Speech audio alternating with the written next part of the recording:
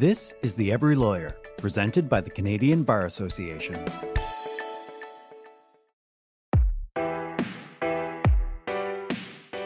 Welcome to The Every Lawyer, a Canadian Bar Association podcast. I'm your host, Marlise Silver-Sweeney. This show will cover a variety of subjects for a variety of lawyers. In the next few weeks, we'll talk about paperless offices, entrepreneurship, personal branding, and more. But today, we're going to focus on health and wellness for law students. You've probably heard it before. The legal profession can be an unhealthy one, and it starts in law school. A 2016 study by the American Bar Association found that 17% of all law students experienced some depression, 37% had anxiety, and 43% were binge drinking. But it doesn't have to be this way. The good news is there are things you can do right now to start your career in a healthy way. Our guest today is just the person who can tell us how. Stephanie Melanchuk is a successful patent lawyer at Oyen Wiggs, Green & Matula in Vancouver. She's also an extreme athlete who's competed in Ironman triathlons. Yep, that's almost 2.5 miles of swimming, over 11 miles of biking, and then a marathon in one day. Stephanie is a master at juggling her favorite activities like snowboarding, surfing, and backcountry touring with a busy and a healthy career in law. If the most exercise you've had today is getting up from your desk at the library to grab a latte, that's okay. Stephanie is going to give us some practical tips on all the steps we can take to well-being, not just exercise. Stephanie, thanks so much for being here today with us. I'm exhausted after just reading your biography. How do you find the time to train and to compete while maintaining a busy legal practice? And why is it so important to you? So my life is really preoccupied with work and sport. Those are kind of like the two things that make me happy. So I put a lot of time and energy into them. It's really important to me that I get the right amount of sport to offset the amount of sitting that I do while I'm working. Okay. So I tend to spend a lot of my weekends and my free time getting some exercise to free up hip flexors and to offset some of like the muscle imbalances that happen when you're doing a lot of prolonged sitting. Wow. So obviously exercise is a huge aspect of your life, but you're also a really big proponent of rest and recovery. What does that look like for you, and how do you integrate that into your overall wellness routine? So this is definitely something that I'm learning. It is, I would argue, it's kind of new to me.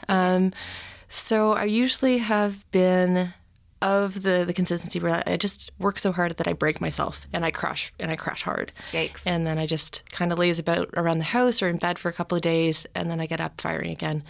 It's not really conducive for like sustainable living. So I've tried to incorporate a little bit more like active recovery and active rest into like my daily work regimes. And so that's, I think, just being a little bit more gentle with myself, allowing myself to stop, rest, recover when I feel like I need it, or even before I feel like I need it, just when I want to be on my A game, performing at my maximum best. I know that to do that, I needed an adequate amount of rest and recovery. So that could even mean with regards to work, if I've had a pretty intense work day, I know at some point that if I want to have a good productive day the next day, I'm going to have to stop and get some rest in order to have that. Otherwise, if I push too hard and push too long, my next day I know is going to be shot. So it's just a matter of, it's just self-awareness, and you know what your limits are and when you're going to reach them, and then to not let yourself go beyond that limit for a temporary short-term goal. So it's having a little bit more of a long-term perspective. I think that's a really good lesson that can translate to law students too. That idea of studying so hard and then not being able to study that hard the next day for that exam, and actually knowing your limits and when you should leave the library and maybe go for a jog instead of study those extra 2 to 3 hours. Yeah, exactly. And if you're pushing yourself past that breaking point, like what is the quality of that work, and is it really worth that effort? The extra effort. I know this is something I see with like sport as well. It's like on the Iditarod Trail, you would get to a point where you've been on your bike for 10, 12 hours, and all of a sudden the miles that you're pedaling become really, really, really slow. Whereas if you just stop, take a bit of rest, grab some food, when you get back on your bike, those miles are a lot faster and it's more productive. So I've taken like some of my physical training regimes and experience with endurance sports, and that translates really well into work. And what does rest and recovery in the workplace look like for you? So you mentioned leaving at an appropriate time. Not always, I imagine, but whenever possible. What else? Taking little breaks throughout the day. So like grabbing a coffee with a friend. Mm-hmm.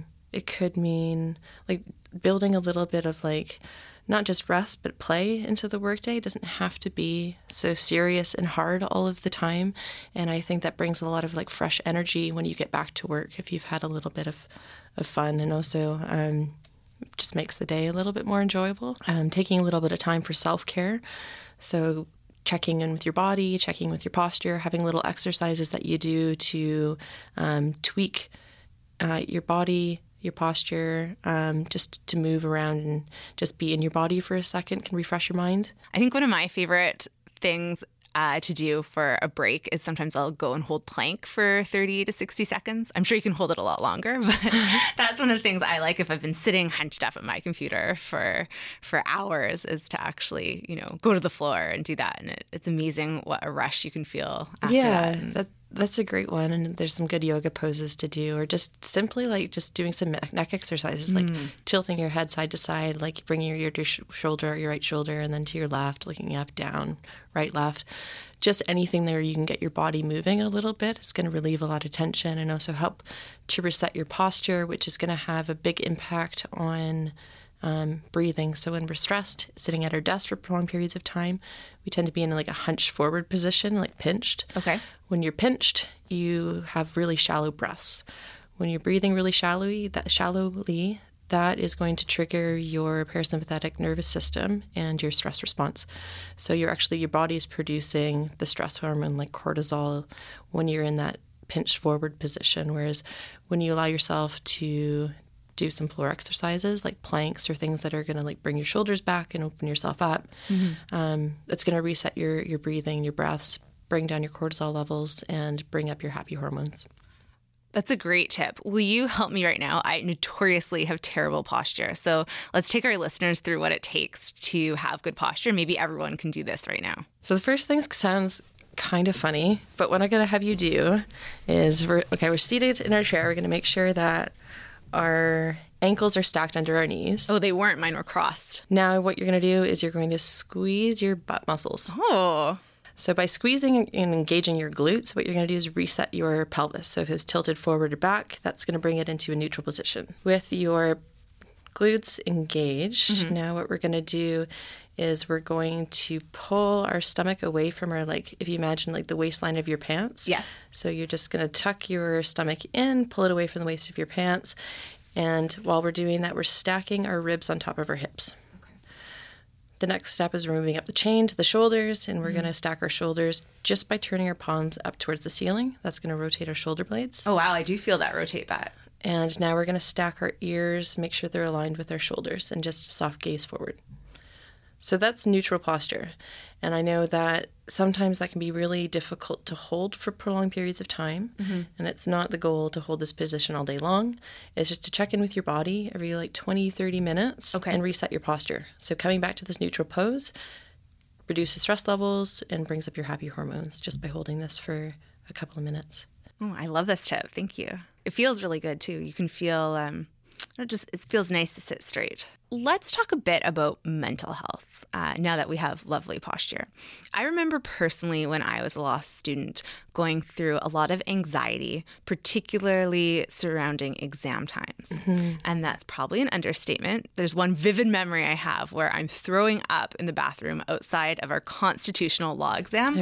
Yeah, I was so nervous for it.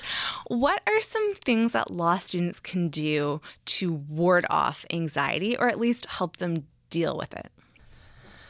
I think most people have like a passion that they use to escape stress from. So for me, it's exercise.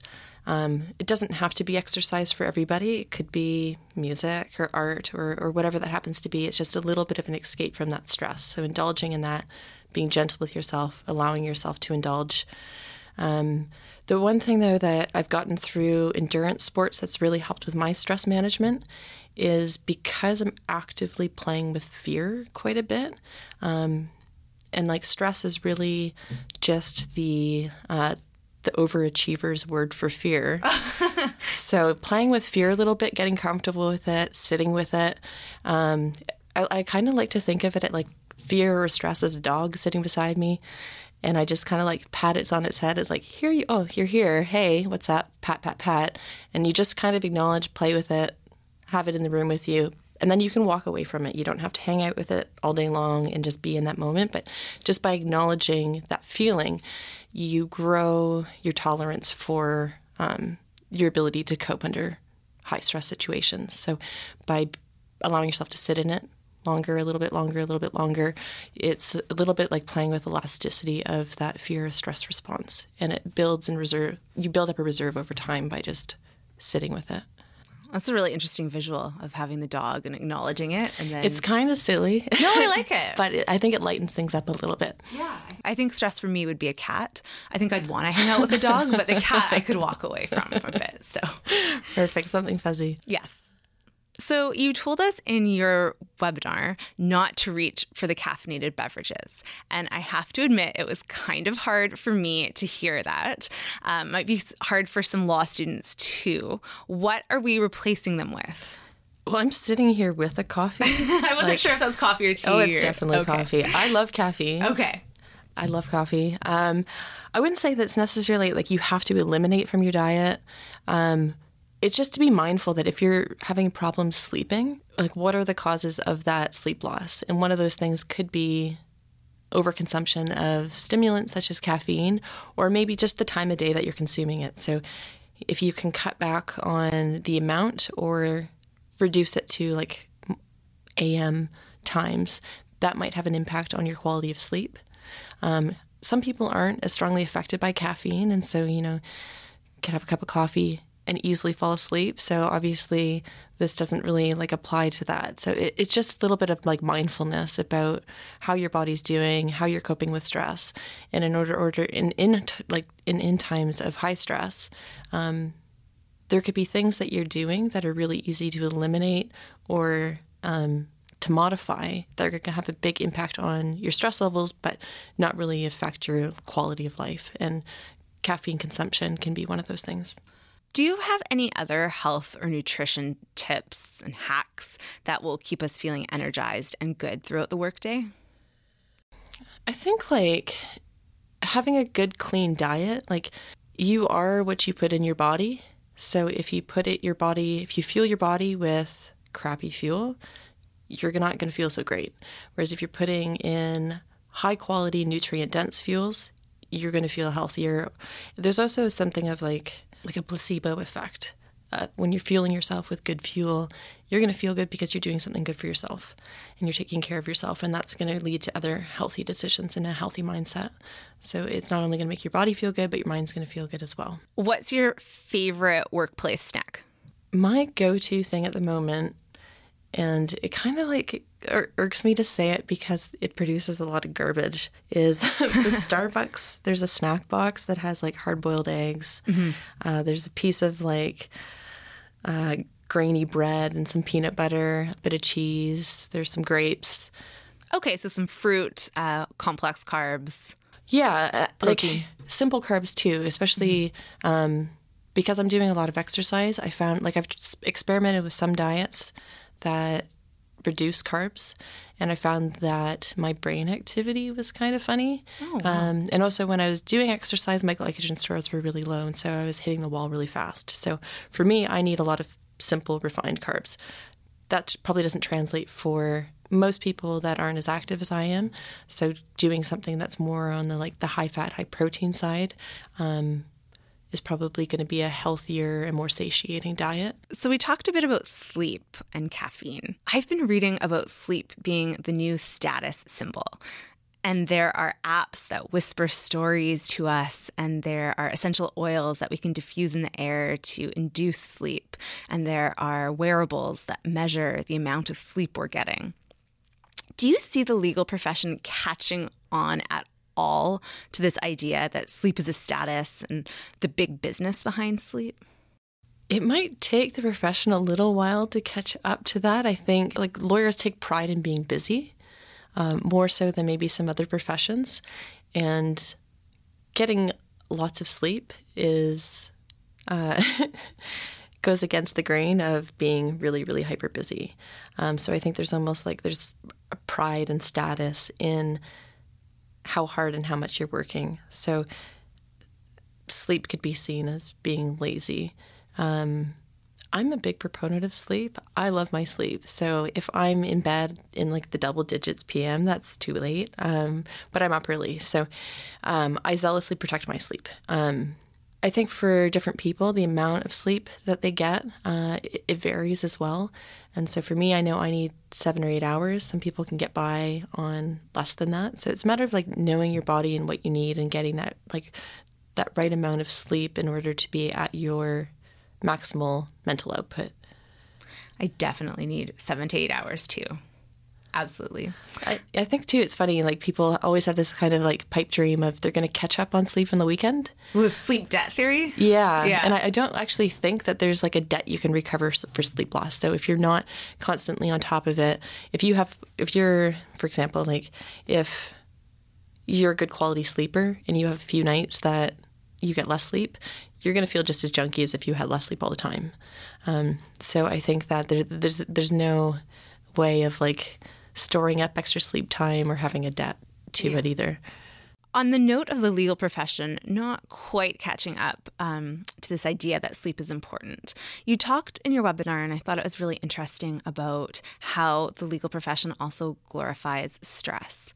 What do you think law students can do to work to change this where they are right now? I think coming into your legal career with some fresh eyes and realizing that from the outset, like you get to pick your career, what you do with your law degree, how you're going to work.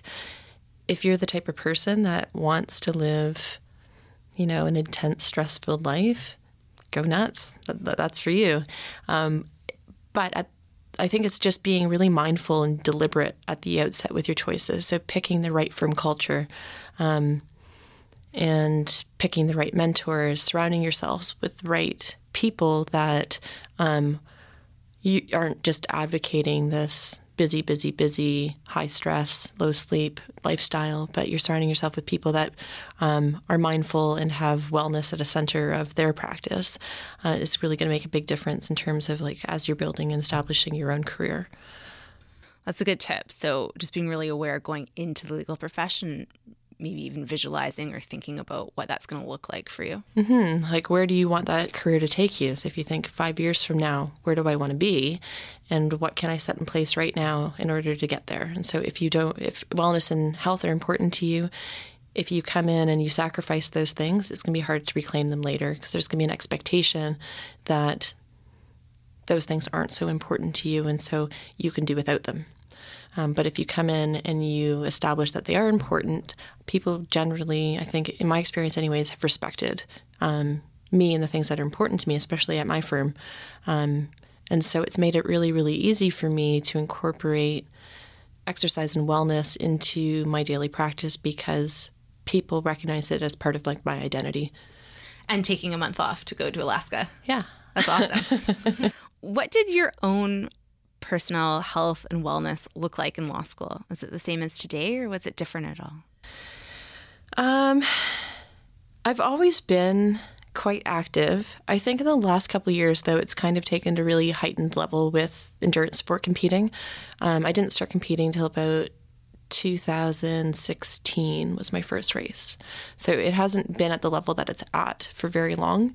While I was in law school, though, I was probably getting activity daily. Like I would cycle into school and do some kickboxing and gym workouts, go for runs snowboarding. Like we used to have that cheap student pass for Whistler Blackcomb, which was amazing. That was the best. The best part of law school. So you are an Ironman triathlete, or perhaps it's more accurate to say Iron Woman. I'm a trademark lawyer, so Ironman is fine. Okay. Noted. How does this translate, training for this, into the practice of law? The one thing that I've really taken out of my Ironman experience into the legal profession is when things are really hard and you're really suffering either with stress or just physical exertion, exhaustion, you get to choose what you do with that stress. So you can decide that that's negative stress, or you can decide that that's positive stress. And so you can grunt and bear it with a smile on your face, or you can suffer through it and be in the pain cave and be miserable. In either instance, you probably are going to get to the end. But if you're able to put a smile on your face and treat stress as positive stress, that end is going to be much more rewarding, and your recovery time is going to be much less, and your resilience is going to be higher than if you've been suffering the whole time. So does that look like when you're in the middle of a crazy week at work, acknowledging that, but feeling lucky too that you have this job and this career? Or what does that look like personally for you? Yeah, it could be gratitude. The other thing is just acknowledging the stress again, patting the dog on the head. Yeah. And part of the acknowledgement is hey, I'm in this stressful period. It's not going to last forever. And so what can I do to turn this stress into something that's more enjoyable? So what fun can I build in to offset some of this high intensity?